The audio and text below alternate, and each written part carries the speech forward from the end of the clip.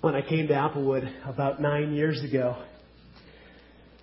The first Christmas Eve that we shared together, I remember asking a few folks, Christmas time it's a remembering of the story, the great story. And Christmas is such a season for stories. I asked some folks, do you think it would be okay if I read a story on Christmas Eve? Well, that was okay. And it has become a tradition for every Christmas Eve at Applewood Community Church. So tonight, I want to share this story with you. It's called The Visited Planet. Once upon a time, a very young angel was being shown around the splendors and glories of the universes by a senior and more experienced angel. To tell the truth, the little angel was beginning to be a little tired and somewhat bored. He had been shown whirling galaxies and blazing suns, infinite distances in the deathly cold of interstellar space. And to his mind, there seemed to be an awful lot of it all. Finally, he was shown the galaxy of which our planetary system is but a small part. And as the two of them drew near to the star, which we call our sun, and its circling planets, the senior angel pointed to a small and rather insignificant sphere turning very slowly on its axis. It looked as dull as a dirty tennis ball to the little angel, whose mind was filled with the size and the glory of all that he had seen. I want you to watch that one particularly, said the senior angel, pointing with his finger. Well, it looks very small and rather dirty to me, said the little angel. What's special about that one? That, replied his senior very solemnly, is the visited planet. Visited? Said the little one. You don't mean visited by... Indeed I do. That ball, which I have no doubt looks to you small and insignificant, and not perhaps over clean, has been visited by our young Prince of Glory. And at these words, he bowed his head. But how? Queried the younger one. Do you mean that our great and glorious Prince, with all these wonders and splendors of his creation, and millions more that I'm sure I haven't even seen yet, went down in person to this fifth-rate little ball? Why should he do a thing like that? It isn't for us, said his senior a little stiffly, to question his whys, except that I must point out to you that he is not impressed by size and numbers, as you seem to be. But that he really went, I know. And all of us in heaven who know anything know that. As to why he became one of them, how else do you suppose could he visit them? The little angel's face wrinkled in disgust. Do you mean to tell me, he said, that he stooped so low to become one of those creeping, crawling creatures of that floating ball? I do. And I don't think he would like you to call them creeping, crawling creatures in that tone of voice. For strange as it seems to us, he loves them. He went down to visit them, to lift them up, to become like him. The little angel just looked blank. Such a thought was almost beyond his comprehension. Close your eyes for a moment, said the senior angel, and we'll go back in what they call time. While the little angel's eyes were closed and the two of them moved nearer to the spinning ball, it stopped its spinning, spun backwards quite fast for a while, and then slowly resumed its usual rotation. Now, look.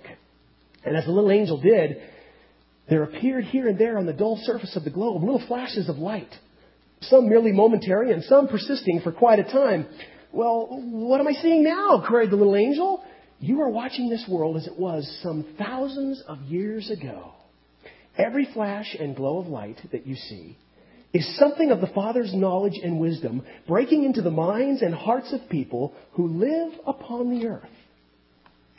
Not many people, you can see, hear his voice or understand what he says, even though he is speaking gently and quietly to them all the time. Why are they so blind and deaf and stupid? Asked the junior angel. It is not for us to judge them. We who live in the splendor have no idea what it is like to live in the dark. We hear the music and the voice like the sound of many waters every day of our lives. But to them, well, there is much darkness and much noise and much distraction upon the earth. Only a few who are quiet and humble and wise hear his voice. But watch, for in a moment you will see something truly wonderful. The earth went on turning and circling round the sun, and then, quite suddenly, in the upper half of the globe, there appeared a light, tiny but so bright in its intensity that both the angels hid their eyes. Oh, I think I can guess, said the little angel. That was the visit, wasn't it? Yes, that was the visit. The light himself went down there and lived among them. But in a moment, and you will be able to tell, even with your eyes closed, the light will go out. But why? Asked the little one. Could he not bear their darkness and stupidity? Did he have to return here? No, it wasn't that, said the senior. His voice was stern and sad. They failed to recognize him for who he was. Or at least only a handful knew him. For the most part, they preferred their darkness to his light. And in the end, they killed him. The fools! The crazy fools! They don't deserve, neither you nor I, nor any other angel knows why they were so foolish and so wicked. Nor can we say what they deserve or don't deserve. But the fact remains, they killed our Prince of Glory while he was among them. And that, I suppose, was the end. I see the whole earth has gone black and dark. All right, I won't judge them. But surely that is all they could expect. Wait, we are still far from the end of the story of the visited planet. Watch now, but be ready to cover your eyes again. In utter blackness, the earth turned round 3 times. And then there blazed with unbearable radiance a point of light. What now? Asked the little angel, shielding his eyes. They killed him, all right, but he conquered death. The thing most of them dread and fear all of their lives, he broke and conquered. He rose again, and a few of them saw him, and from then on became his utterly devoted slaves. Well, thank God for that, said the little angel. Amen. Now open your eyes. The dazzling light has gone.